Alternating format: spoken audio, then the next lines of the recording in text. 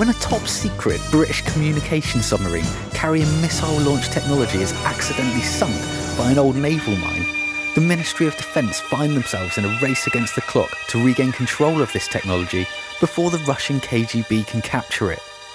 In such a high-pressure scenario, the Ministry of Defence have only one person they can turn to for help. They contact MI6 to request assistance from their best agent, 007. In this mission, we'll follow 007 to the beautiful coastline of Greece via the snow-capped mountains of Italy as he untangles a web of hitmen, assassins, underworld enforcers and resistance fighters.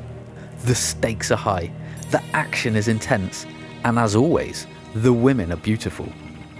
In this episode, we'll be discussing the globe-trotting, tuxedo-wearing lady killer who is Agent 007, perhaps better known as James Bond.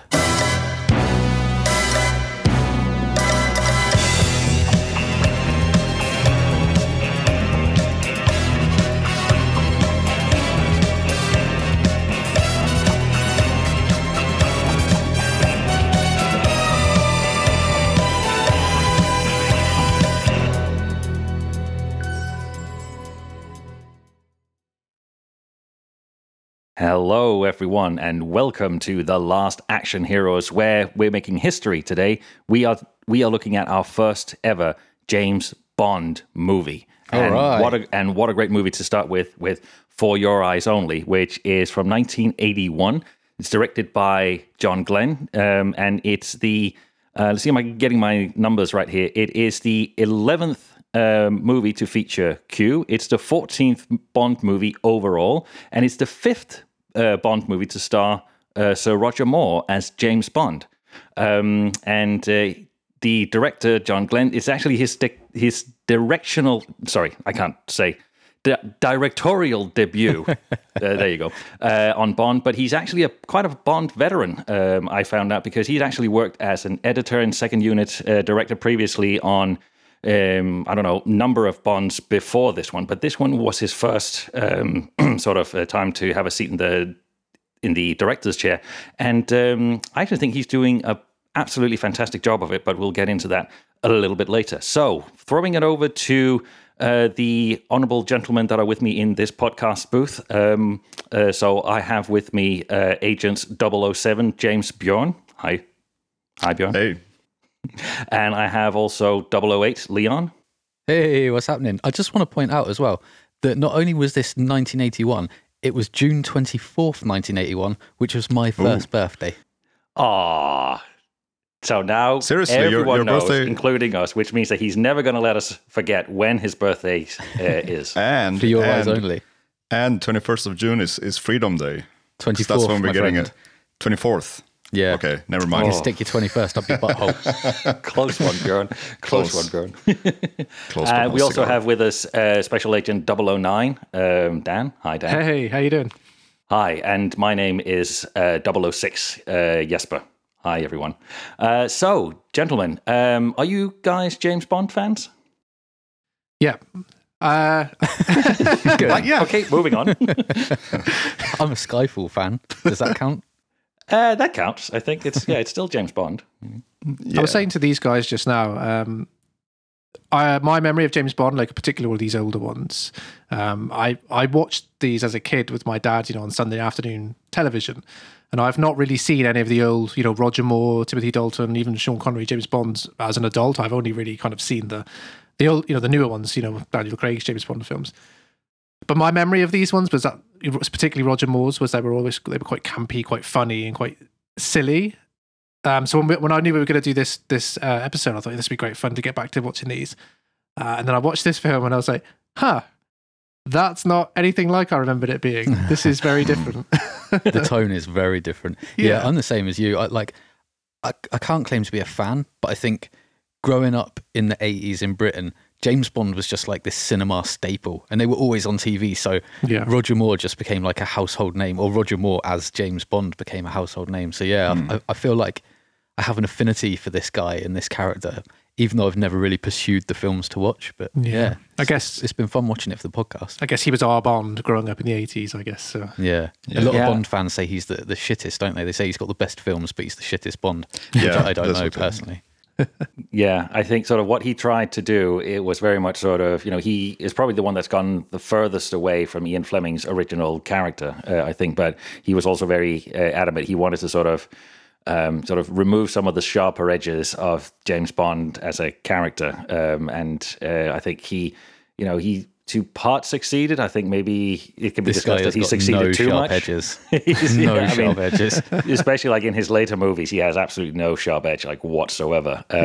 But for me personally, this was the first ever Bond movie that I ever watched. I was definitely way too young to watch it, but it really left a lasting impression on me. And I think that's easy for you to say. It's easy for me to say. And I think, Leon, I think you made a really good point. Like sort of Roger Moore was really us growing up in the 80s. Like he was really our Bond because he was, he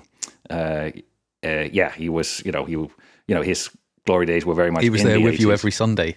Yeah, exactly. Well, actually, my first experience of watching this James Bond movie was on an old video. Now, kids, if you're listening to this, video was even before streaming, and before that we had DVD, and before that we had videotapes. It was like these kids are listening to this. No kids are listening to this. But we were watching this on our Video 2000 system, so that's how old it was. And how old we are. Yes, exactly. Well, I'm a bit younger than you guys, and actually, my first Bond movie was GoldenEye, so suck on that. For real? yeah, but like I didn't. Yeah, I don't know. I mean, they were always on TV, but like for some reason I never watched them as a kid. So I was a kid when I saw GoldenEye, but that was the first one I remember watching. I thought you looked a bit confused then, Bjorn, when Jesper was talking about VHS cassettes. Yeah, I noticed that.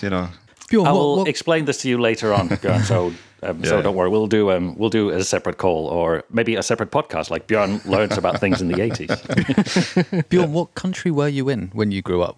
I wonder if it was a British TV thing as well. Sweden. No, I mean Sweden. I think Bond is quite popular. Right. We had a few Bond girls actually.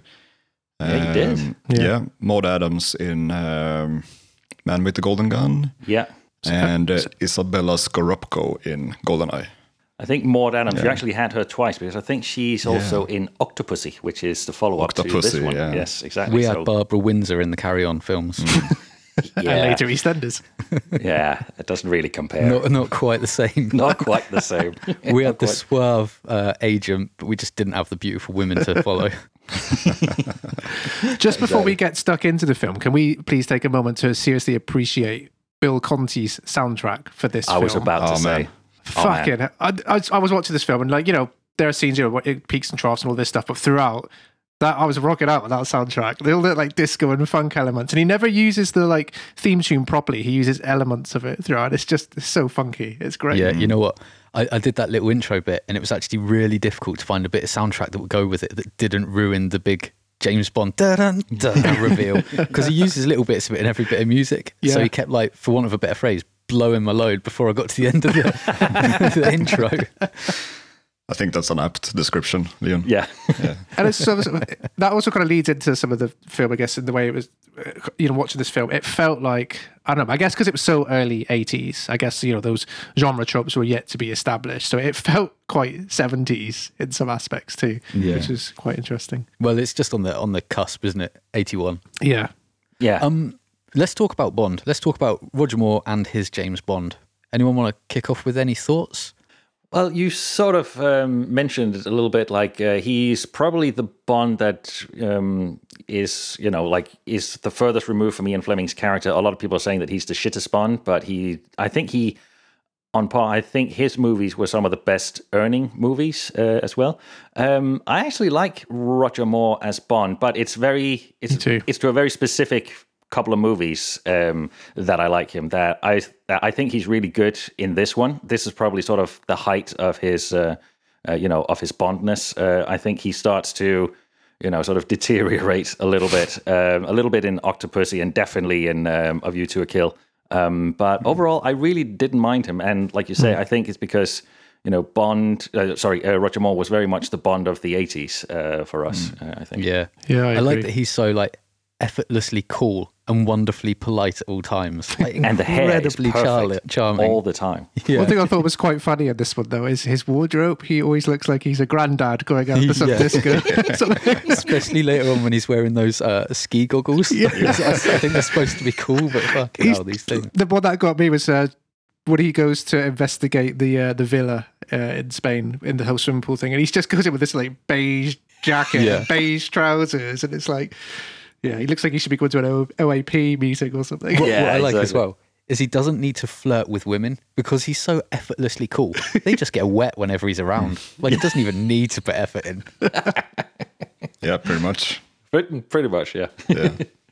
So But apparently- yeah, Sorry, No, yes, go on. you go ahead. I was just going to say, apparently, so Roger Moore was actually only ever signed on to do 3 Bond films. His contract was for 3 Bond films, and then following that, he was on a kind of rolling basis. They were never quite sure if he was going to return for any subsequent films after that. So when they were actually casting for this film, like they weren't sure if he was actually going to come and do it. So there was this whole thing of like, oh fuck, like he might not turn up. And apparently one of the people they considered at this point was Timothy Dalton. He turned it down because he didn't like the direction Bond was going. And then Roger Moore was like, oh, go on then, I'll do it. But I noticed as well, there's a few scenes in this where, like, there's one at the very end where, you know, he gets the girl, no spoiler, he always does, but they both drop their towel and you see her legs and his legs. They are stunt double legs. They are not this old guy's legs. There's a few scenes where you see like this really sort of muscular legs or this really great back or whatever, but you never see Roger Moore's head attached to it. I'm wondering how old he actually is at this point. I didn't look it up, but I don't know if well anything in his else was. 50s. Yeah, Is yeah. he already? Yeah, Wow. because he was born like 27 or something. And let's get it out of the way. These girls in this film are young. And like, it's fucking creepy looking out back now at this sort of mid 50-year-old hooking up with these girls that look maybe 19 or 16. There's, I don't know, Yeah. maybe it's almost celebrated in this film. Like, look, this guy can get the women. But I look at it now and I was like, fuck, Well, this is creepy, man. Yeah, it's He weird. does turn down the one that's supposed to be younger, the Yeah, But blonde one. she's presented But- as a fucking kid. Yeah, exactly. Yeah, but actually, they were only 1 year apart. Her and the other one. Yeah. Yeah, Which but in the I think is film, they're interesting. always giving Yeah. her pigtails and like she Yeah. jumps around. Like, I think she's meant to be about 16. Yeah. Yeah. Yeah. Yeah, I don't know that, you know, we can get past it for the sake of the podcast, but that one thing all the way through it, it just felt dirty looking at it now. I think, yeah, I mean, it's probably a little bit of sort of, child of its time. But if with BB especially, who's like this young, very American, very sort of innocent of the world, or at least in appearance, and her coming on to James Bond so very strongly, I think if Bond had not sort of very sort of strict, but in a kind way, sort of tried to keep her at arm's length, I think it would definitely have been very, it definitely would have been very, very creepy. But it's sort of, I don't know. Yeah, it's still a little bit weird, like when you look at it now. It is. I don't know. I mean, for me, like watching this, Bond does have a reputation with the ladies. Yeah. And when you get that first kind of, scene where that could possibly be, it's BB and she's 16 and he turns her down. And I was like, all right, well, that's pretty cool. She's definitely pretty too grown young up for of him. him. Yeah. And then the next person he beds is this countess, who we'll Yes. talk about later, I'm sure. But she's actually a little Ilsa von closer. Schlaff. Yeah. She's a little closer in age to him, though. So again, that kind of felt like a bit more respectful. She And then is. I don't think it's just him though. It's the film itself. Yeah, well, like it presents this girl as pigtails and like 16, but then it always puts her in a leotard with massive boobs and ass on show, and it's like, well, look, you can't present her as a child, but then visually present her as this like sex object. It was odd. Yeah, I kind of felt like as a character, like, he was actually doing all right. And then, as you mentioned just now, you get to the end of the film and then he beds Melina and she definitely is too young. And it's like, oh man, you lost it. Like, you fucked it up. But, good for you, but, it's still creepy. Yeah. All right, shall we get into it? So, as always, we have pre-selected some key moments that we'll be diving into. There's a lot that we could choose from. Before that, should we just do like a really quick marketing pitch so we get that out of the way? Yeah. So, if you're listening to this, please follow us on Twitter at TL_Action Heroes and Instagram, The Last Action Heroes Podcast. And now over to the film. over to Nice. the Look film. at Thank you. We need a little been like practicing. some lounge music for that. And now Yeah. over to the film. Over to the film. Ba-ba. We need like an intermission or something like that. Ooh, plug. Plug. We have intermission podcasts. You should check those out as well. You should.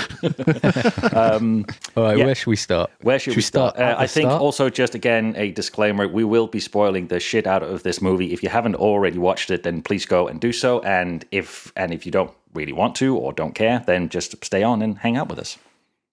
Right. There we go. Yeah.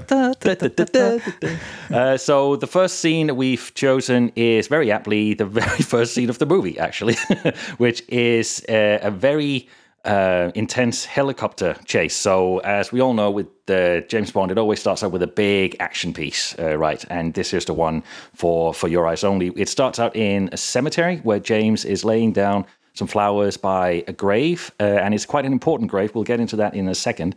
Then he's been called by a priest who says that he needs to get back to his office. They're sending a helicopter to pick him up. He goes into the helicopter, he straps in, they fly off, and then stuff starts to happen because someone has other plans. Some jerk. So how does that work for a setup? I think that was pretty good, actually. Yeah, I think look, you covered I that. think that the sort of the grave in that, they skim through it in seconds. But the reality here is we open the film with the most insane helicopter sequence possibly that I've seen in cinema. Whoever Absolutely. that pilot is a fucking lunatic. And these stunts are on another level. I mean, I think to open a movie with an action piece like this, I think is great. And I think it's also, again,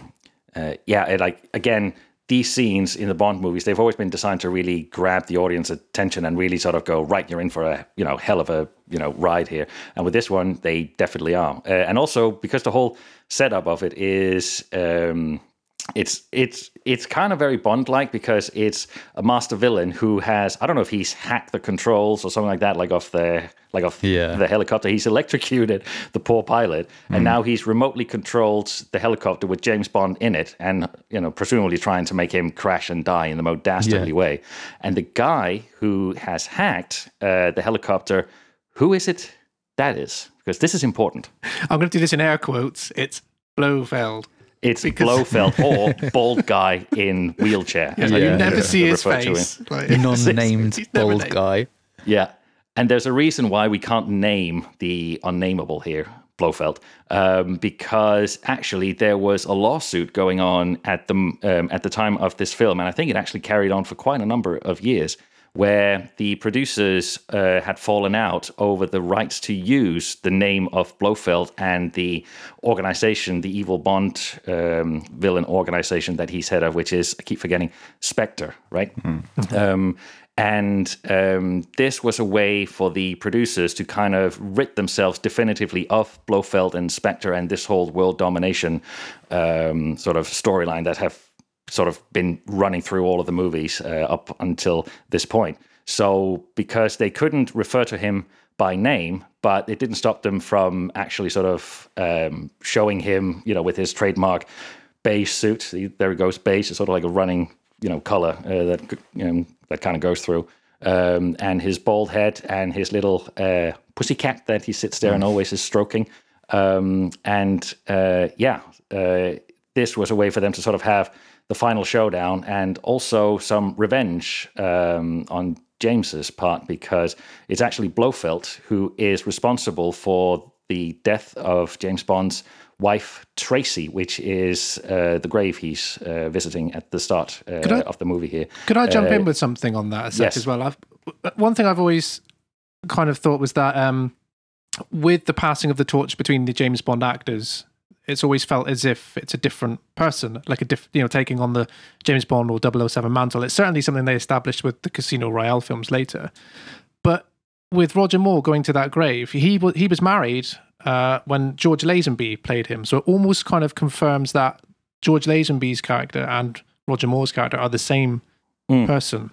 Yeah. Which was quite an interesting continuity thing. Lazenby was before, or Yeah, he was filled between the Connery gap and- in between Connery and... I see. Yeah, and it's actually quite a while before, but because I think George Lazenby, he only did one Bond movie, and he took over after Sean Connery, and this was back in '69, I think, and he only did the one movie, and then it passed over to Roger Moore. But you're right, Dan. It's interesting that after, I think this is the 5th Roger Moore movie, and only then they actually have a link that goes back to previous Bond movies, which they didn't really have before. So I think that's an interesting, connection there. It's very, it's a very fleeting moment. Like, you only see the name of the Tracy tombstone Bond for like 10 seconds or something like that. But yeah, I think it's interesting, and it's good. It's good trivia for Bond geeks. But anyway, this is great trivia. Onto the helicopter. But that helicopter. Yeah. That's I the want main to talk thing. about the helicopter. First of all, it's flying over my old neighbourhood. Good times. Isn't it Bex? Oh, wow. Yeah, it Castle? flies over Greenwich. I was wondering where that was actually. Yeah, that's the naval base down there. Oh, cool. But this thing, look, they've got a stunt pilot in there, right? And they've got him swinging around cranes, and they've got him diving under architecture. At one point, this helicopter flies into a fucking warehouse. Did no one else watch this? Like, I don't know, my mind was blown. Like, how can you put someone's life at risk like this for a film? It is lunacy. And they've got a stunt man. There's a bit where James has been in the back of this helicopter, and the unnamed Blofeld has taken control via radio control.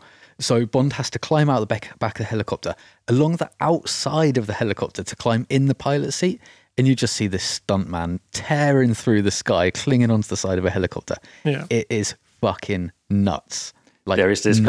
great scene as well where the helicopter comes in sweeping very low over the roof where Blofeld is sitting and sort of does a weird kind of arch turn and then comes very close to the ground, kind of swooping over again. And you just sit there going, this is insane. The camera crew and everything, like they must have been, saying a silent prayer as this machine just coming whirring over man. them. It's crazy.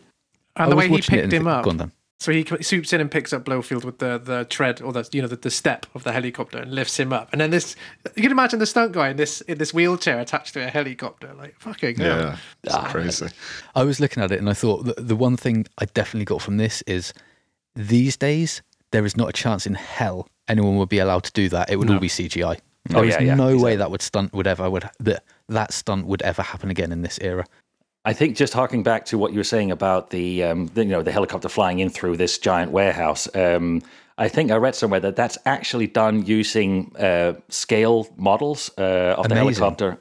And unless you know that, because I read that trivia before I rewatched the movie here, and even then, it just blends so seamlessly, and there's just something about the use of properly done practical effects like that just lifts the movie to a whole new level. Because you're right, you would have expected CG and kind of go, it's done on a computer.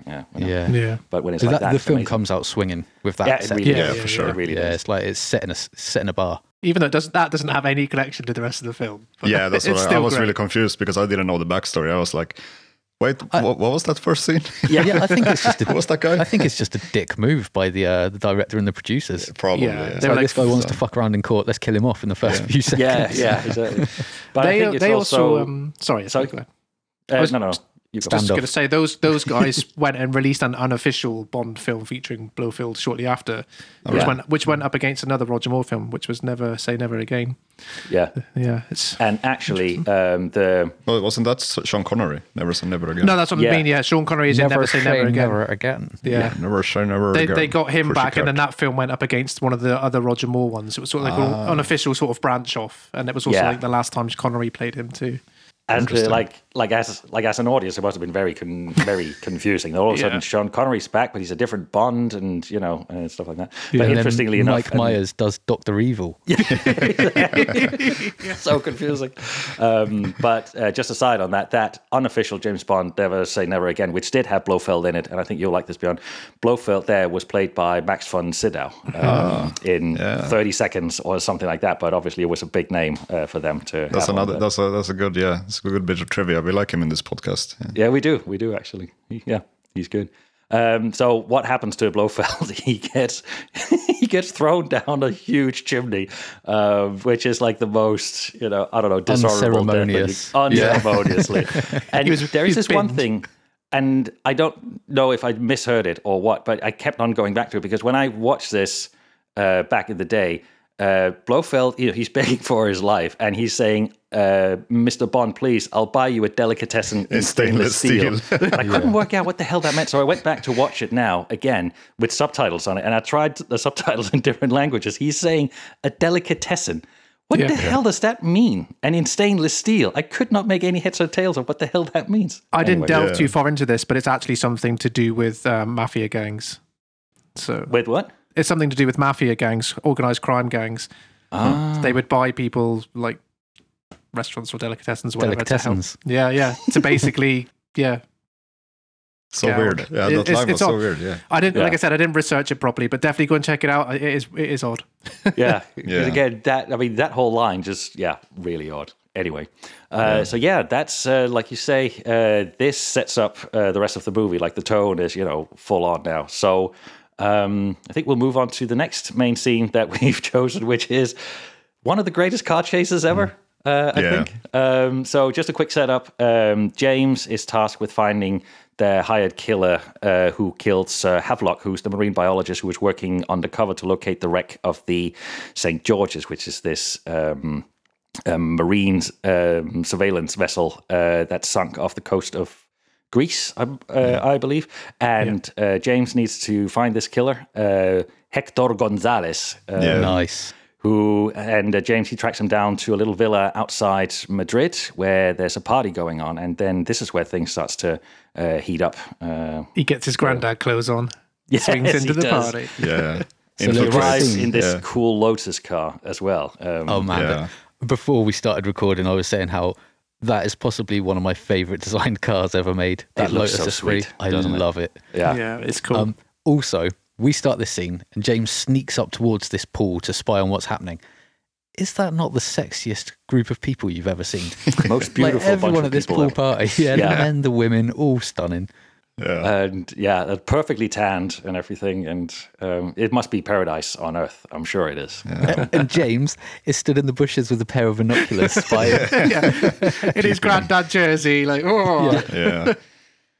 I just have to wonder how. I mean, surely one of the sort of upper henchmen must have had some kind of problem with this, because these girls are a constant distraction to the guards around the villa. Like, there's this one girl who comes up and starts flirting with one of the lookouts, and as he's talking, kissing or hugging the girl, Bond just slips past. I mean, surely some henchman office somewhere must have eventually figured out having a pool party with beautiful bikini clad babes is not good for henchmen. Not good for business. No. Yeah, exactly, because you let on secret agents in all the time. But I thought that was One thing I thought was quite on. funny is these guys come in and they give this guy a fucking load of cash, and he instantly throws one of the wads to one of these girls. Yeah. mate. And then baller. he gets killed, and then that Some guy guy comes just comes takes it back off of her. Yeah. Exactly. What a What I dick like as move. well, just before that guy gets killed. So James Bond, best agent in the world, Ministry of Defence have summoned him to do this job. Within about 30 seconds, they've captured him.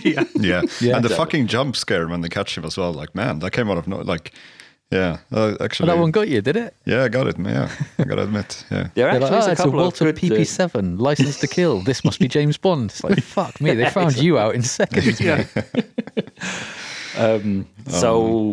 So James is captured and he's taken off to be dealt with. I'm sure. Hector Gonzalez in his nice little blue Speedos. You guys Short notice those? Very short shorts. He's about to dive up into the pool. Something whizzes by and hits him in the back. He then kind of floats up, and you see he's got an arrow stuck in his back. What I love, during that move, he gets shot in midair of a dive. Yeah. And he lands in a belly splash, right? Yeah. Yeah. And all the women at the side of the pool cheer and laugh. Yeah. Yeah. Like he meant to do it. Like, And it's literally Hector floats just up doing his his leg. leg. Yeah. Yeah. Oh, silly Hector. Hector. And so they suddenly realize that he didn't do that for the laugh. He's actually dead. They start screaming. There's pandemonium. James takes this opportunity to escape And To then he judo runs, the fuck out of everyone. Judo chop. motherfucker judo, judo chop. And he actually, there is at one point which I found a little bit hilarious. He uses a parasol to Amazing, sort of yeah. to kind of jump off a small little cliff. Which Floats He Mary away, Poppins the fuck out of there. that was pretty funny. And then he runs into Melina. Melina. Who's the daughter of. I like when they're introduced and James is like, "Who are you?" And she goes, "He killed my parents." So That's all you need to know. That's all you need to know. She has a proper moment where it takes her hat off, hair like, Yeah, swing her hair exactly. around. And she then, so her and James, they run away. They go to James' Lotus, and we kind of expect, right, there's got to be a cool car chase, and it's the Lotus. It's from Q, so it's probably got all kinds of gadgets, but it's not going to be, is it? 'Cause what So, happened? well, somebody's sort of digging around on his car, and there's a sticker that says something like "burglar protected." Yeah. And when the what would you call him? The henchman goes to Yeah. open the door, boom! Fucking car blows up, shit everywhere. But I actually heard this was intentionally symbolic by the directors, and the idea here was that the Bond films previous to this one were all about gadgets and technology, and it was all over the top and silly. So they intentionally blew the Lotus up as a statement to say that all this modern technology and gadgets are gone now. We're going back to basics. Oh, nice. And they run through the woods to reveal Melina's car, which just happens to be a bright yellow Citroen 2CV. yeah, And that this car. begins the best car chase you're Yeah. going to see. Yeah. this This is my side of the- favourite film and the favourite scene in the whole film, I think. So. Oh, do you want to lead it? Yeah, sure. So, actually, I think I've forgotten. So there's a car chase, Dan. Yeah, Bright yellow yes. car. It's my favourite thing. Like, scene, I forgot it. Look, this car is. I love that. First of all, you know, like old kung fu films where they did like martial arts, but to make it look cool, they'd speed the footage up by about 50-60%. Yeah. They've done that with this whole car chase, and it's fucking great. This little 2CV and these two cars chasing it are tearing around these like mountainous winding roads and villages, but everything is sped up by about 50%. So it's fucking tearing around and sliding. I don't know, it's wicked. Love That's it. what I'd forgotten. I couldn't remember if they did the kind of hills bit first and then the village, or the village first and then the hills. I think bit. it starts in the village and then it goes into the mountains. Okay. Yeah, it reminded me a bit about Commando when he drives down the slopes Totally. and stuff. Yeah. Obviously, they And, got better brakes than Arnie did. Yeah. Man, they're giving this car stink. I've never seen a car like that go I like mean, that. the fucking state of the car, I mean, it looks like a fucking crumpled lemon by the end. Yeah. And the cinematography is great as well. All these Yeah. shots through that little village where they're Yeah. fucking hurtling through the streets and all the guys are like diving out the way. And there's that wonderful bit where she's sort of taking a left up a slope and James says, no, go right. And he yanks the wheel right and they just roll this fucking car. Yeah. And they land on the roof and they block up the village and the bus is beeping and everyone's shouting and the henchmen, I keep forgetting what to call them, like the henchmen, the Just baddies henchmen, are yeah. behind beeping, yeah. There's Goons. fucking pandemonium. Yeah, it's amazing. I love that all the villagers run in and they help them get the car up. And then James is like, I'll drive this time. And he comes around, gets in the driver's side, and it fucking won't start. And they have to Yeah. get the villagers to give a push. But I think also, I mean, credit due where credit's due. Like the 2CV, you just can't kill it. Like, you know, this isn't the first time they kind of, you know, roll it over and stuff like that. There is one point where it's rolling down a hill and it lands like on its wheels again, and they just drive it off. Yeah. And yeah, I Just think before that scene, there's a wonderful moment, or it's around that area, where the car's now battered and they're fucking like, this thing's obviously slow, but because of the first film, it looks like they're doing about 110 down this like road, and the goons pull up beside him, and there's 3 goons in the car, and they've all got guns, and they're looking deadly, and they're going to shoot. And James just turns to his left, looks at him, and gives him a "How do you do?" yeah. that eyebrow there. Proper Bond Yeah. moment.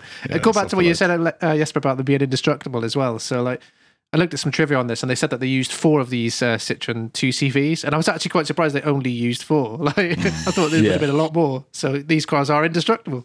There's that bit with a great jump as well, where they've taken a shortcut through the woods, and then they launch this fucking car straight over the road and over a truck, and then down the other side. Like, big moves, man, big moves. And the whole time, they're both casually sat in it, apart from once James puts his hand out to kind of stop her hitting the windscreen. Oh, that was great. There's actually, this is a funny one. So in the town where I'm currently living, there is actually a guy that's driving around a yellow 2CV, and he's got a little sort of 007 sticker on the back of it, and on the front he's got like these bullet hole stickers as well. And yeah, he definitely got that from there, which I thought was Citroen great. apparently released a special edition version of the car after the film that does have bullet holes in it. Really? Yeah. And it's absolutely battered. It's like a crumpled tin. I think, Bjorn, you had a... What was Crumpled it? lemon, wasn't it? Yeah, crumpled lemon. Yeah. I really like as well. They've been through absolute chaos in this car chase, like rolling around and smashing it into things and gunfire. And at the end, they stop and James turns to Melina and he says, "Oh, by the way, we haven't been properly introduced to Melina. My name's Bond. James Bond." And I thought, fucking hell, keep your knickers on, ladies. Like, this guy's unreal.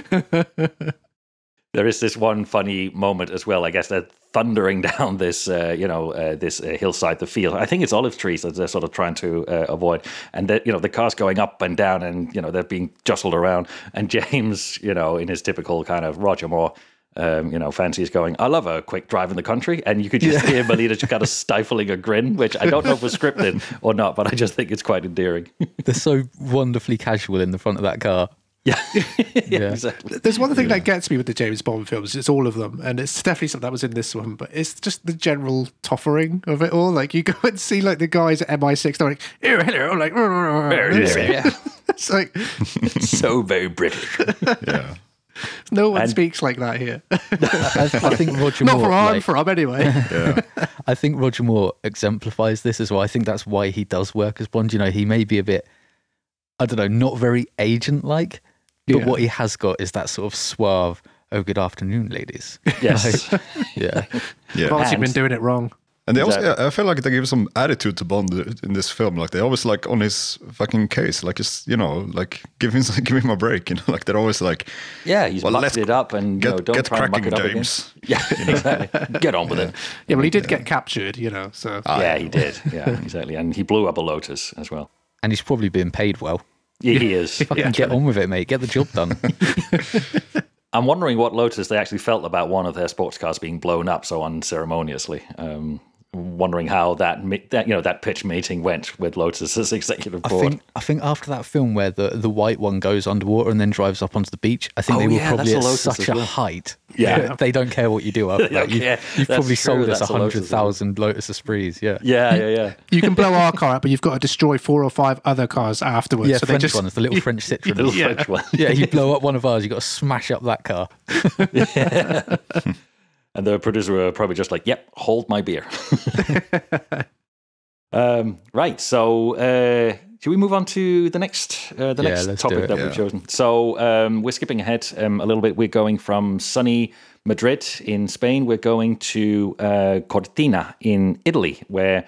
So James has, when he was being captured by Gonzalez, he saw that someone was paying off Gonzalez. James has now tracked the man who paid off Gonzalez to Cortina in Italy, which is this, what do you call it? The ski resort, isn't it? yeah. This guy, his name is Locke, Emile Leopold Locke, which sounds like a very evil name.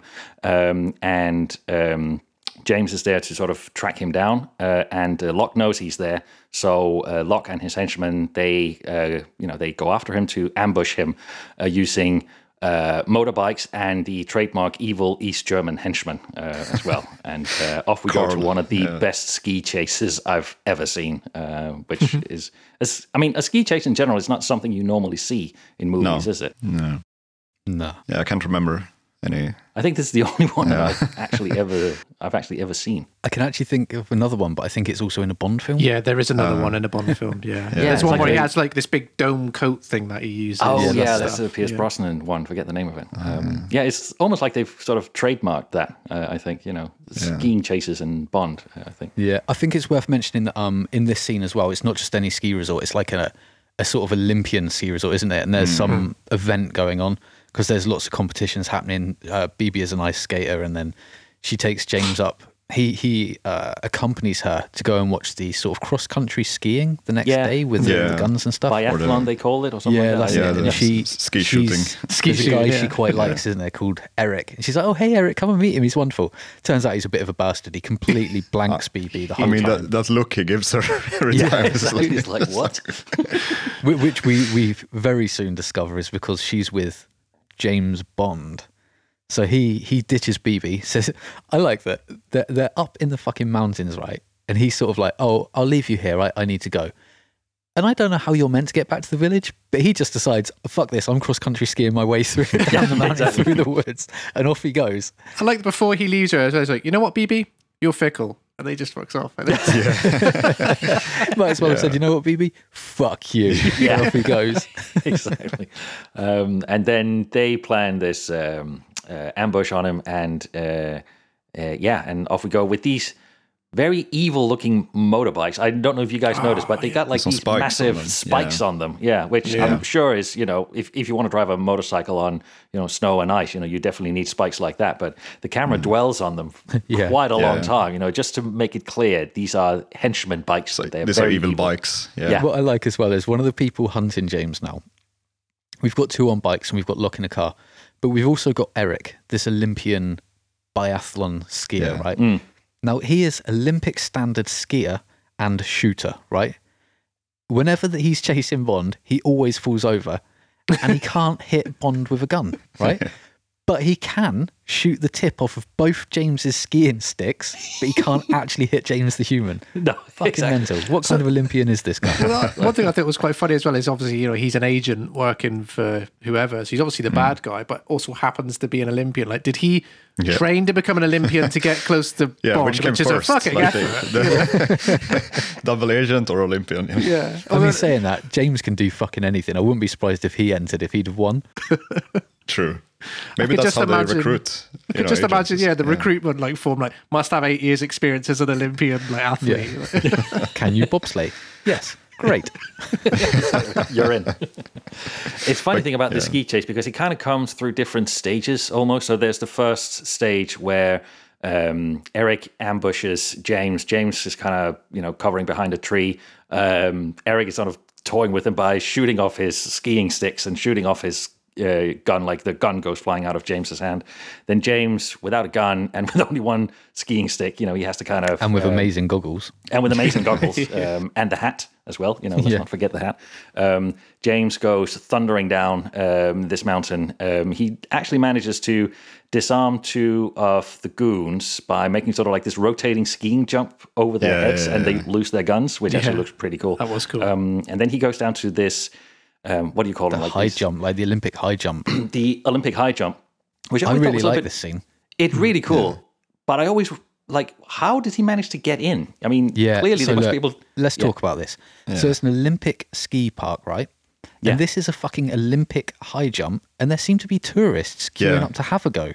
It's like, what the fuck? There's an old guy. Are you about to go tearing off this jump? You do? Yeah, I mean that's probably like the most dangerous sport. One of them, if you land, apart from shark fishing with your testicles, I mean you'll break your fucking neck doing that, and there's people queuing up to just have a go, And I think you need special skis and stuff like that as well, right? All this guy needs is a woolly hat and his tourist jacket. Yeah. What I do like about this scene though, and it's a legit spy thing. I've seen a few films do it, and I just really fucking love it. So you've got James, and you've got a shitload of tourists, and you've got these henchmen, right? They get trapped in an elevator together, and then they're going up sort of the queue, up the staircase to the jump.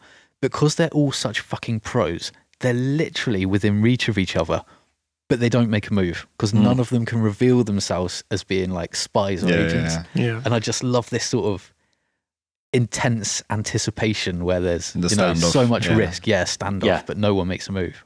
I think that's also one of the things the movie does in general really good is suspense. It's really good at building suspense, and it also goes back to, I think it was you mentioning, Dan, the soundtrack. Sort of when it's not bastardizing the James Bond theme, it's actually a really strong score and soundtrack. I think it's especially a great sort soundtrack. of in the tense building scenes. I think it's just really, really great, and this is a great example of that. And also, did you notice that the bad guy with the yellow turtleneck or scarf.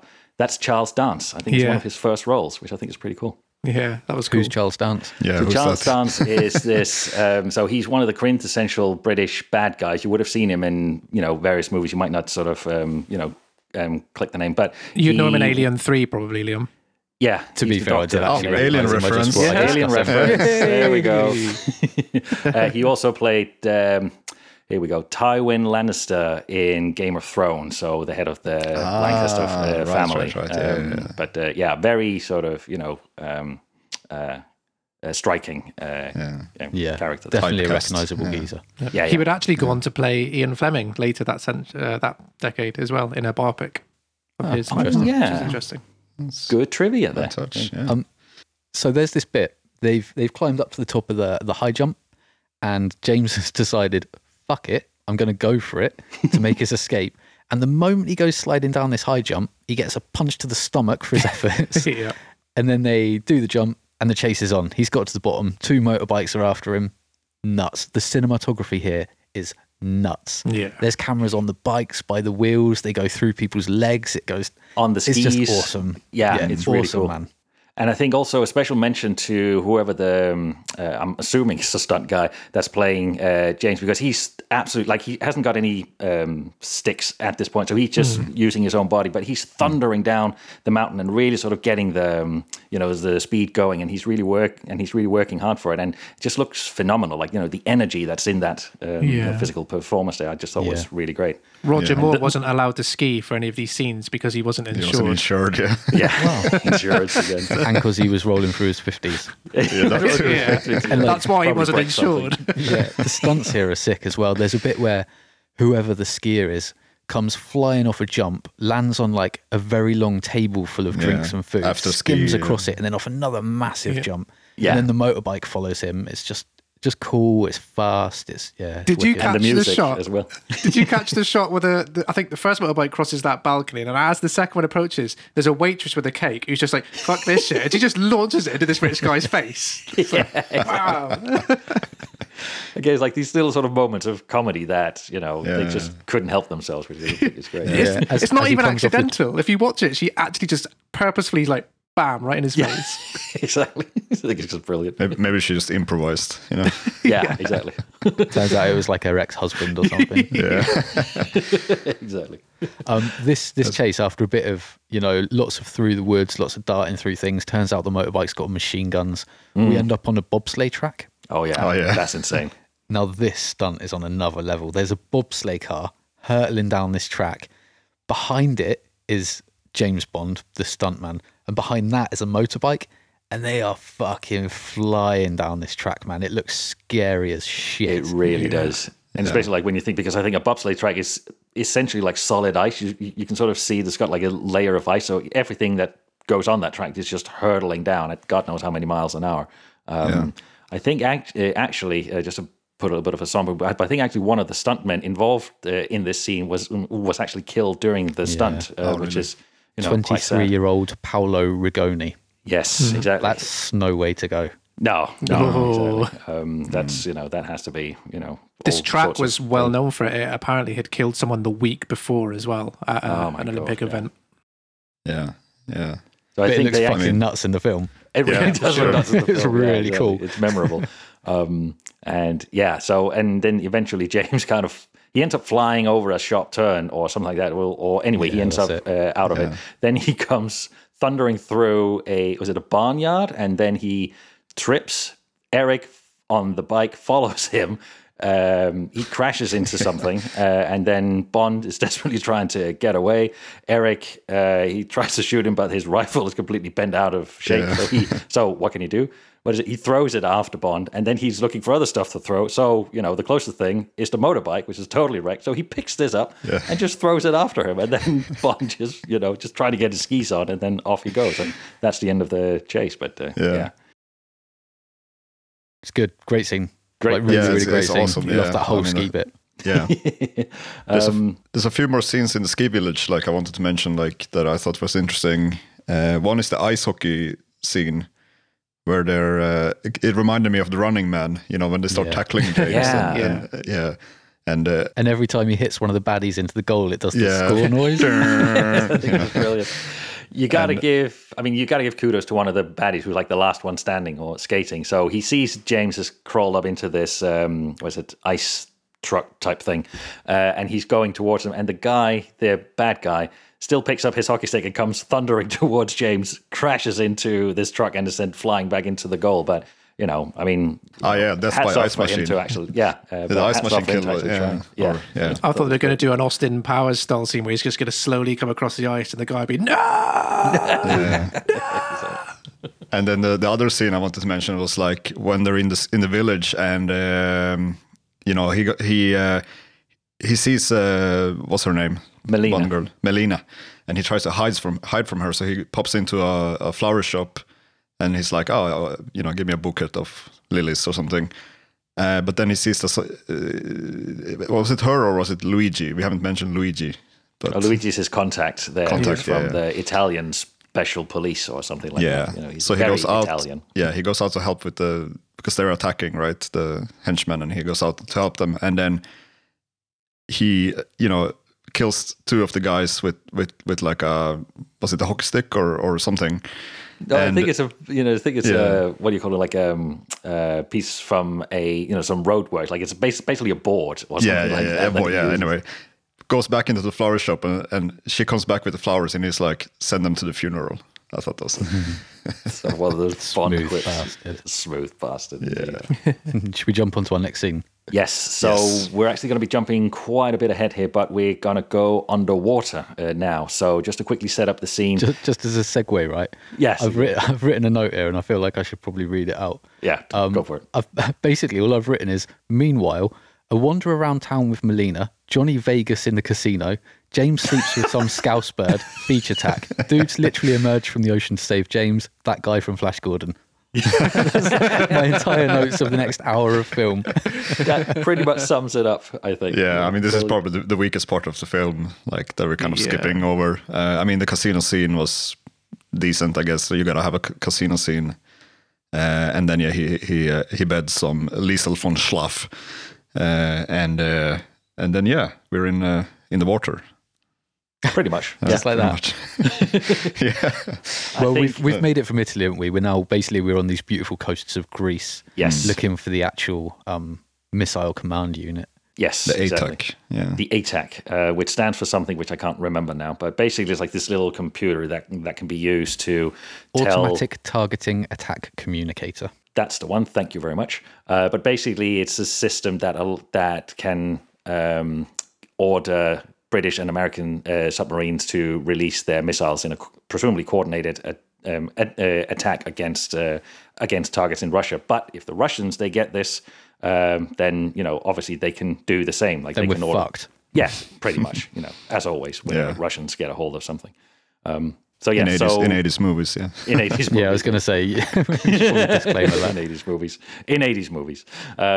So just a quick setup. James and Melina have reconnected. They are going through her father's logbook to see if they can find the location of the wreck. If you remember, her father was a marine biologist who was working undercover for the British government to try and locate this wreck.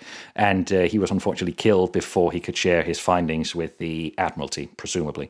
So they work out where it is, and then they take a small two-man sub and dive down to the wreck of the St. George's. And I think this is one of the other great scenes of For Your Eyes Only, which is it's a very intense scene as well. It's worth pointing out that they've got cute matching costumes. That is definitely worth. Yeah, For some reason, they're both wearing these bright yellow matching, jacket and rubber trouser suits, combos. almost. Yeah. Even though earlier they'd been happily at the bottom of the ocean in wetsuits, but now they're wearing these little His and hers. rain jacket combos. Yeah. Jacket combo, yeah. So apparently it's special suits they need because they're going down to a depth where regular oxygen mix is not going to work. So they actually need this. I'm not entirely sure of the science behind it, but I do know that helium is involved. And also, when helium is involved, it will affect your vocal cords. But obviously, this is James Bond, so you can't have him talking like one of the Alvin and the Chipmunks, obviously. So they just kind of great, yeah, exactly. So they kind of just gently just skipped over that fact. But anyway, they are gone down to this wreck, and they're about to climb into the wreck of the St. George's. And this is where it starts to actually get a little bit scary, I think. It is. Before they do that, I just want to mention something that actually rubbed me a little bit the wrong way, and it's going back to this whole James Bond sort of.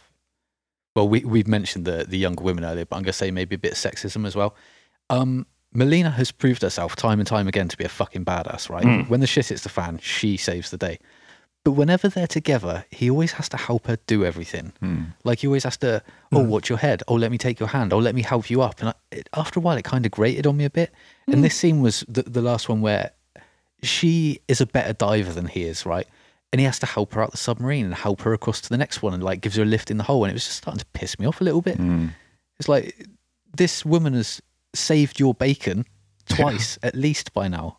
And you still think you have to help her do everything. I don't know. Yeah, he's reminding her to conserve her oxygen level when they're diving to basically not speak. It's patronising, isn't it? Yeah, it and was I'm kind of patronising. wondering how many eye rolls to camera that were cut during this or something like that. But I like yeah, that I he think that's says, a good point. "Don't speak," and then he won't fucking shut up. Exactly, with all those little quirks and everything like Yeah. that. Oh, okay. I think interestingly, well, I find it interestingly, but when I was watching this movie as a kid, and I've watched it loads of times, this scene terrified me. Like the whole underwater sequence just terrified me because it is a very intense, it's quite a scary scene, and there's a lot of really good jump scares in it. So every time this scene came on in the film, rather than just stop the film and sort of fast forward, I would always hide like under our sofa and wait until it was over and then come back out again. There's like some Jaws music going on as well. Yeah, yeah. There's a good shark jump scare as well. There's a good shark jump scare there, which actually still works really well. Yeah. I actually expected it to be a shark because I'm sure he cut himself or something when they were going No, that's in. later. That's Oh, later. was it? It's later on, yeah. Yeah. This So is in the- this scene, we've got James and Melina, and they're in a old shipwreck, and they're trying to retrieve the attack. But we discovered they're not alone. So there's these two people in their little diving suits, underwater, trapped inside a quite suspenseful ship, I'm going to say. Yeah. And then this guy appears. Like this, I don't like. How can you explain this suit he's in? What the fuck is this? It's like Big Brother from BioShock. Kind of looks like, you know. Pretty much. Mr. Bubbles. I was also thinking, do you remember the film Inner Space? Yes. Yes. Kind of like that It's thing kind he of wears, like this diving suit that's more like half robot. Yeah. Yeah. So it is an actual, type of diving suit, which is specifically used for, I think, on oil rigs to do very labor-intensive repairs underwater. I think he refers to it as a JIM diving suit. A Jimmy. A Jimmy, yeah. So it is an actual diving suit, and it does have these very, scary-looking claws on it. Definitely not built for, sort of a tight, confined space like this, ship. Which also the bad guy who is in the suit, he sort of gets into a lot of trouble with that. But again, that's a great jump scare because the way that they build it up. So James and Melina are in the command section of the ship. They're dismantling? No, not dismantling, but they're sort They're of trying to remove the disarming attack. Yes, the exactly. bomb. Yeah. There's a Disarming, bomb, thank but you. yeah. They're doing that and they're busy with that. And then you see that something is coming towards them. It's got like this heavy breathing and it's field of view. Like first as well. person. Just yes, like Alien. exactly. Like Alien, exactly. I was thinking that exact thing. And then as Two soon as alien references in this yeah, show. exactly. I think that's a high score at the moment. And then the moment they get the ATAC machine, this monster suit comes charging through, and again, it's another great jump scare and quite an intense scene. So I'm going to call out the film here. There is no fucking way James or Melina were underwater at any time in this scene. No. I watched it a few times, right? And you see a lot of hands doing things, and you see a lot of bodies moving around, but never with faces. And whenever you see either of them, it looks like they're sat behind a fish tank. Yeah. Like they're just being filmed in the dry, and someone's just got water and bubbles in front of them, without a doubt. So They're not in the water. Interestingly, she couldn't shoot underwater. She had sinus issues. So all of her underwater stuff was done on a sound stage, and they literally just put filters over it, and they sure. added bubbles and stuff afterwards. I don't know if it's the same with that scene because she's effectively in that massive suit. So I don't know how that would affect. No, you never sinus, see her but- face in the suit, dude. Do you You know? you No, only you see see the the eyes, people so in they the could have had a suits. stand-in, potentially. Yeah, they're not. She's not underwater. Neither's he. No fucking way. Again, I'm sure it's some kind of insurance thing Insurance, yeah. as well. If he was to get a heart attack from wearing all this very heavy equipment. But When they escape this submarine, right? Yeah. There's a fucking rad explosion. Oh yeah. They sort of put this explosive into the baddie dive for the big robot suit thing, and they escape through a little hole. And this explosion, man, just blasts air pressure through that hole, and bubbles go everywhere.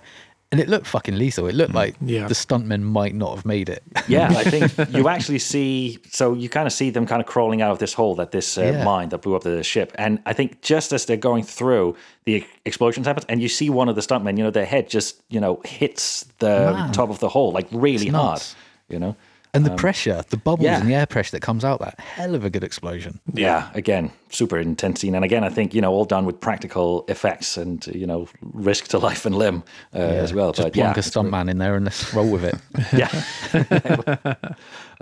But yeah, it's great. But it's not over yet, because then they get into the submarine, they depressurize, they start to get ready to leave. And then we start to see these, again, they're not alone down there because the bad guys have sent another thing to try and get them, which is like this mini sub, I think, almost, which is, again, it's a great sort of intense scene, because it basically starts to, like, it's equipped with all kinds of drills and mechanical arms and everything, and it basically starts to tear James and Melina's submarine apart, which I didn't really appreciate this before, but watching it now on a TV that actually has a pretty good sound system, the sounds, the amplifying, the crushing, and everything like that. It's just really unpleasant. But another film this made me think of, it seemed very much like James Cameron. We could segue via Aliens, but I'm not going to. The Abyss. Yes, I felt like this was very much a source for The Abyss. Yes, definitely. And there's something about sort of the claustrophobicness of it that for both movies, you can definitely see there must have been some kind of inspiration going there, but again, it's a great. This bit kind of annoyed me, really, to be honest. Like, it's great, like the suspenseful and it's well shot, but you've just had this amazing scene where they've gone down, they've got the thing they needed to retrieve, they've been attacked, there's been this awesome fight, it's climax with this awesome explosion, and then another guy turns up, and it's like it's just going on a bit too long. Like, they could have just cut that off. It's like they climaxed with that cool explosion. You didn't need that additional shot. No. And their escape, they just wedge the submarine in a hole. Yeah. And say hello. Exactly, and then just leave. Yeah. But it's which still leads us not to the over. surface, right? Still not over. Yeah.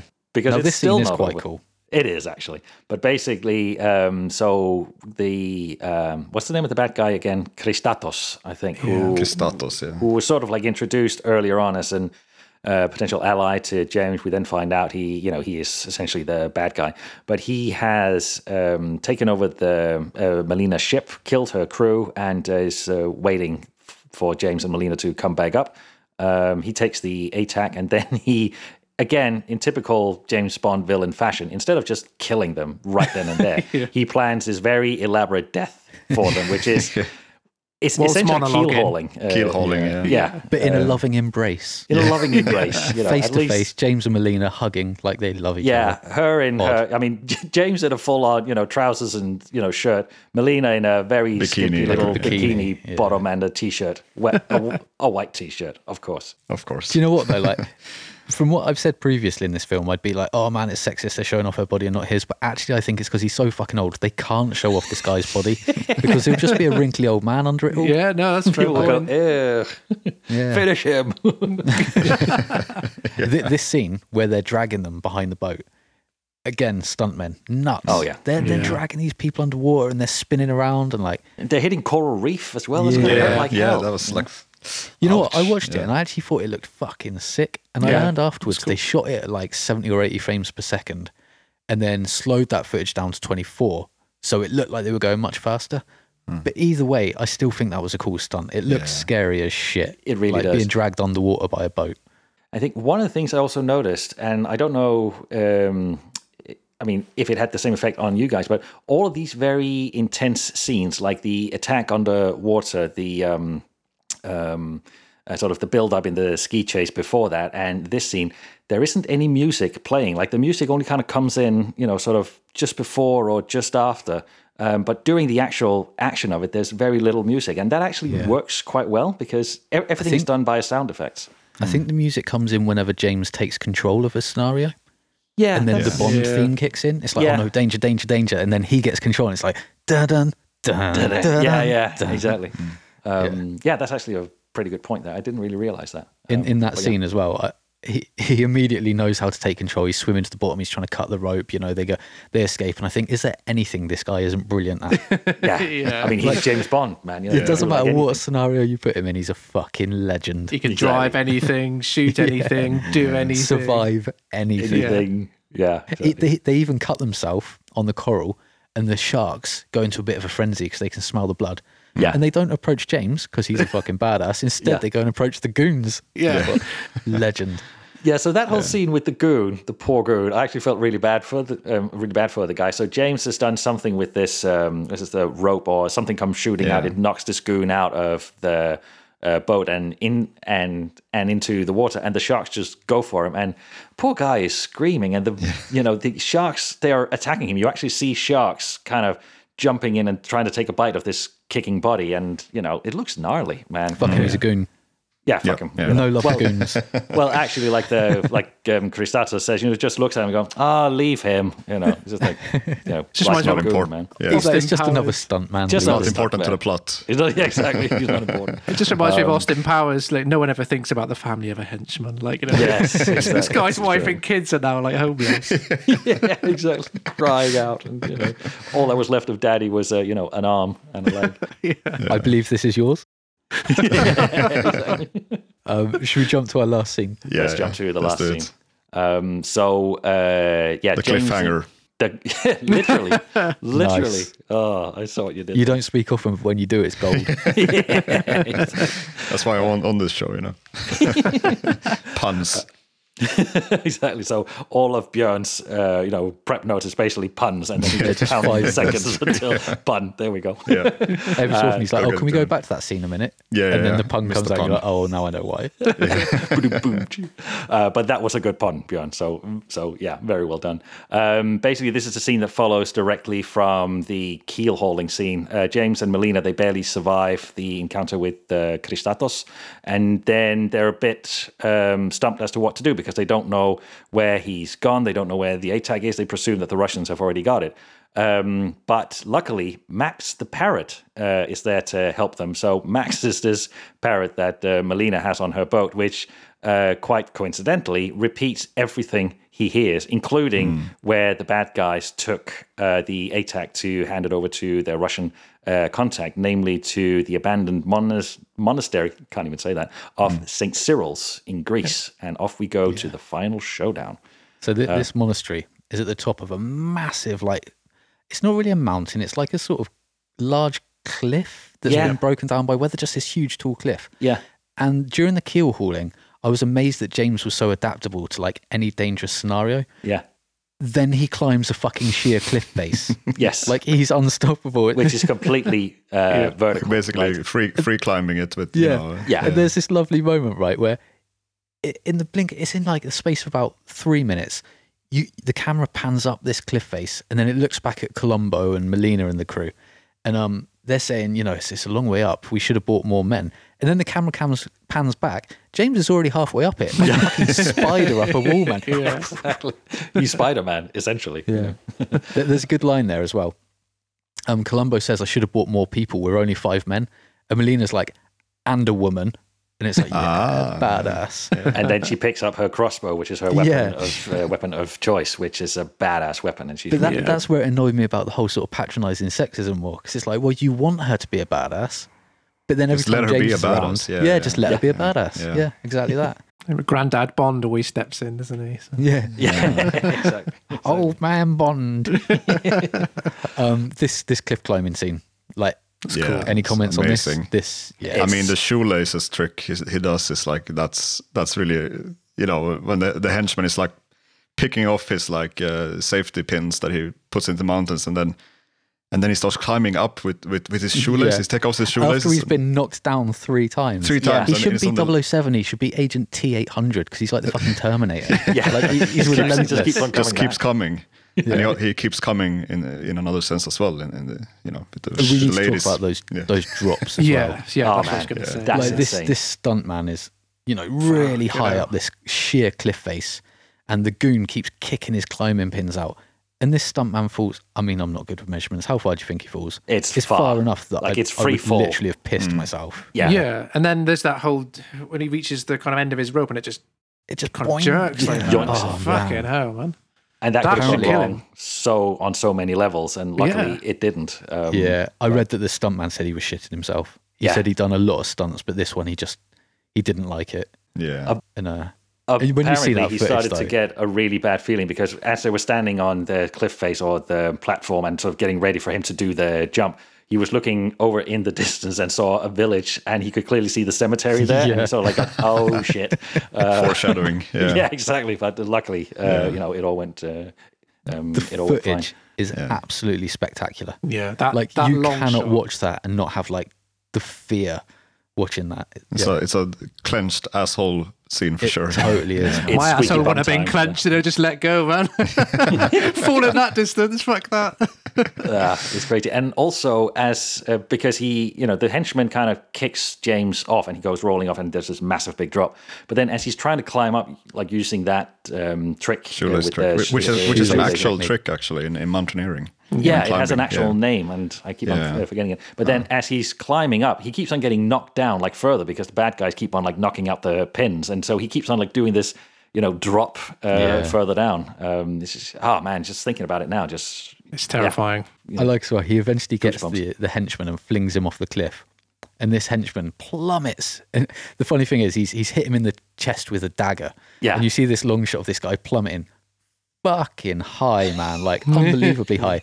And he lands right in front of all the people waiting for James at the bottom. Yeah. No splat, no No. puddle No, of blood. just He a just sort of massive lands, thump, and you just see a bit of blood on his face. Yeah, he'd have been obliterated. Yeah, there would have been Obliterated, nothing would be there. all over the place. They'd all have been covered in blood and guts, where this Yeah. guy would just like split. Yeah. Would have been a great. What's that, James? I don't know. He's all over the place.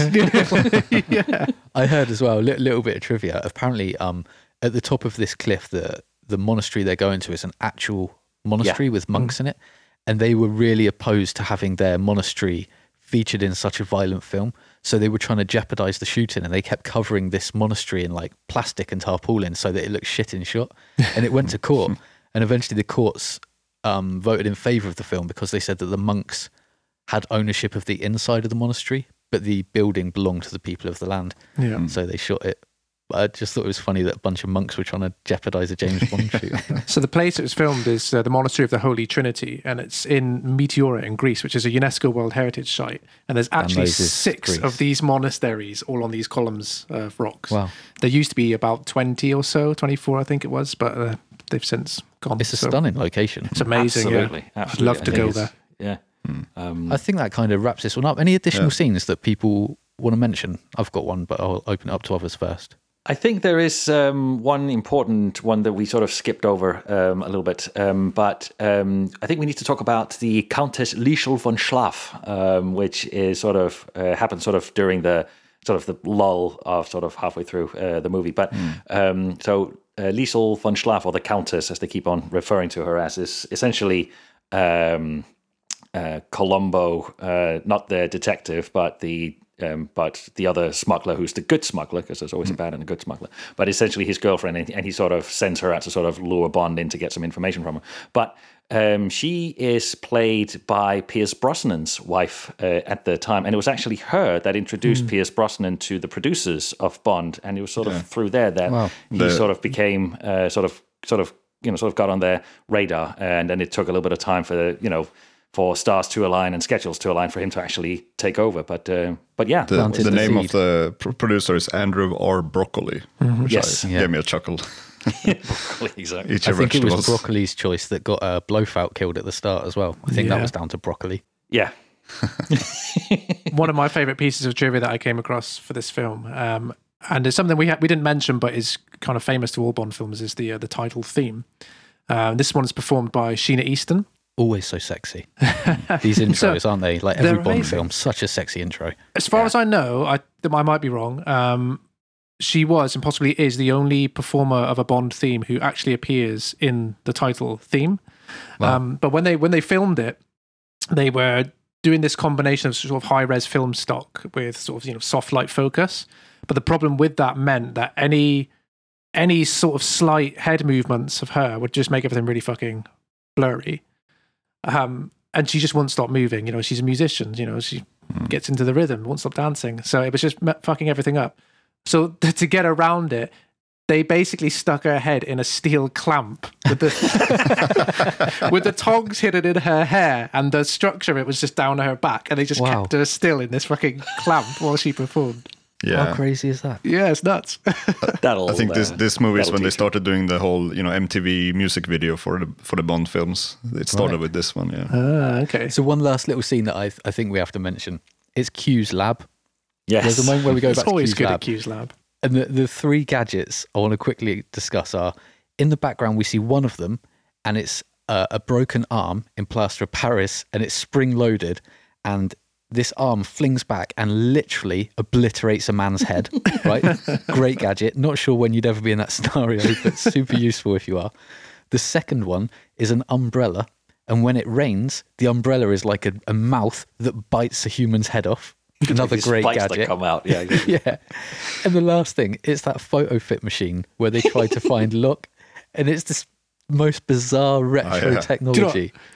As a 3D artist, I'd fucking love to have that machine. It makes my job so much easier. It's these weird neon green outlines. None of them look like actual humans, but they get the photo fit bang on. Bang on. It ends up printing this like perfect photo of look. I'll be like, yo, ZBrush, make the eyes a bit shorter. Yeah, the hair. Like, There's that bit, the There'll be- nose a little bit bigger, and it's like Pinocchio. Yeah. No, But that plaster of Paris that obliterates the head, that gadget for me, I need to see that in a Bond film. It's like one of those classic tropes of Bond, right? Yes, there's the big intro set piece, but then there's also the tour through Q's lab and all the various gadgets and everything like that. And Q always annoyed with Bond because he's blown up another gadget or car or something like that again. And just miss that. Should we wrap up with our thoughts and scores? Yeah, I think so. Who wants to go first? I'll go. Will it be? I'll do it.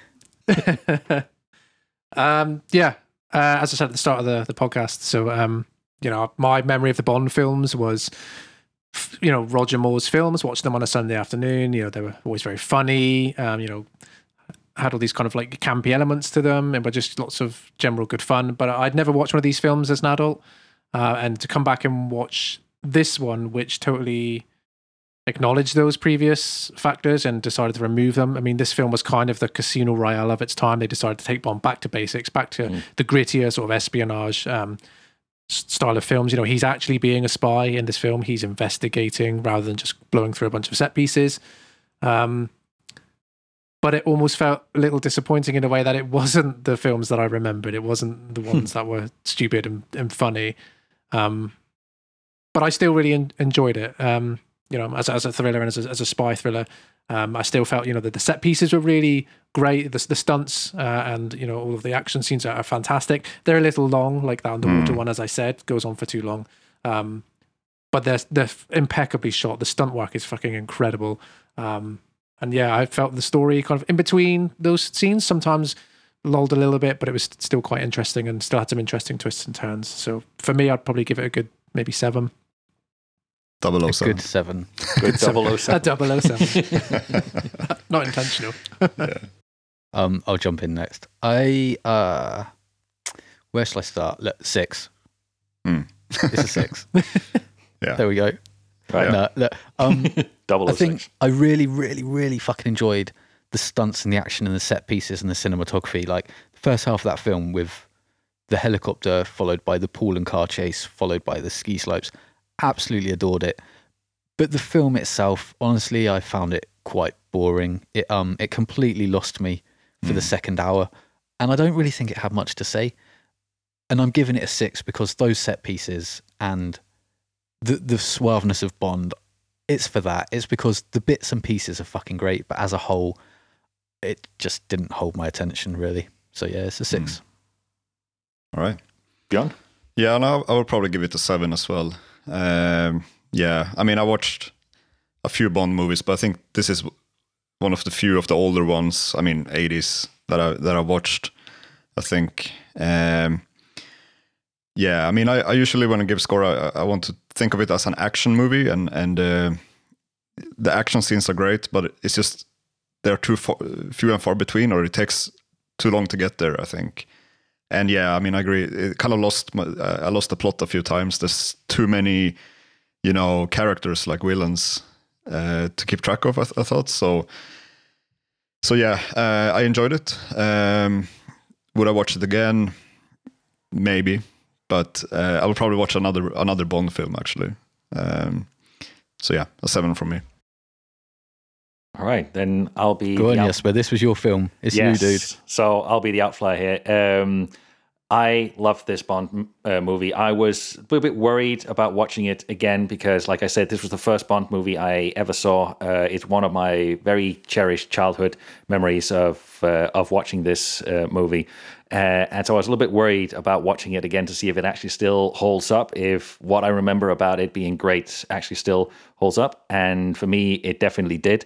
This is actually a solid 9 for me. I really like this Bond movie. It's definitely my favorite. It's the best, I think, that Roger Moore was. It didn't, he sort of, like I said, he sort of didn't really, he sort of digressed a little bit like after that, or devolved almost.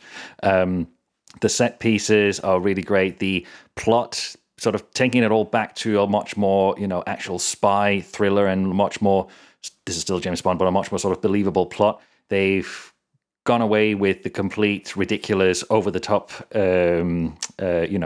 sets, the secret lair and all these old-fashioned James Bond tropes. And I think, the franchise really wins from this. And then I really got to call out the music, which I think is great. I mean, I think the soundtrack is really solid. Yes, it's got he kind of bastardized Bill Conti. He kind of bastardizes the James Bond theme, but I think the way they use music here to really build tension, especially in the climb to St. Cyril's, I think is phenomenally great. And I actually was having a listen to the soundtrack earlier this week, and being able to listen to it in a good, proper quality with headphones there's so much quality to this, and it's very unique in that way. It's got this like heaviness to it, and a little bit of funk, which is also great. But yeah, it's a solid 9 for me. There's so many elements that work here, and I will happily go and watch it again, even now. Nice. I like that we're starting to get some differences in the scores. Like it used to be like we're all on the same page, and now we're kind of. It makes it interesting. Yeah, exactly. Yeah. Let's see how long that lasts, actually. Yes. What's our next movie? Anyone want to? Yeah, totally. Yeah. I'll announce this one. And the reason I'm going to announce it is because this isn't just one of my favorite 80s films. This is one of my favorite films ever made. I won't go too far into why because we'll go watch it. But the segue here is that Columbo from For Your Eyes Only also happens to be Professor Zirkov from the film Flash Gordon, which will be our next film we're watching. Woohoo! Queen soundtrack, over the top, Flash, stylish, cool, silly, comic booky, savior of the universe. Let's do some Flash Gordon. Yeah, looking forward to this one. I'm fucking excited for this one. Yeah, this will be fun. And Max von Sydow is in it. This over and over again. Yeah, this is going to be great. Cool. Yeah, that was it. Hope you enjoyed the show, and we'll see you next time for Flash Gordon, or maybe an intermission. Who knows? Stay tuned. Whatever we decide. We'll be or back a completely different movie, because we're fickle like that. Yeah. Don't trust anything we say. What happened to Big Trouble? What happened to Big Trouble? What happened to Big Trouble? Yeah, it got into big trouble. All right. Yeah. See ya. See ya. See you Take all. care. Bye.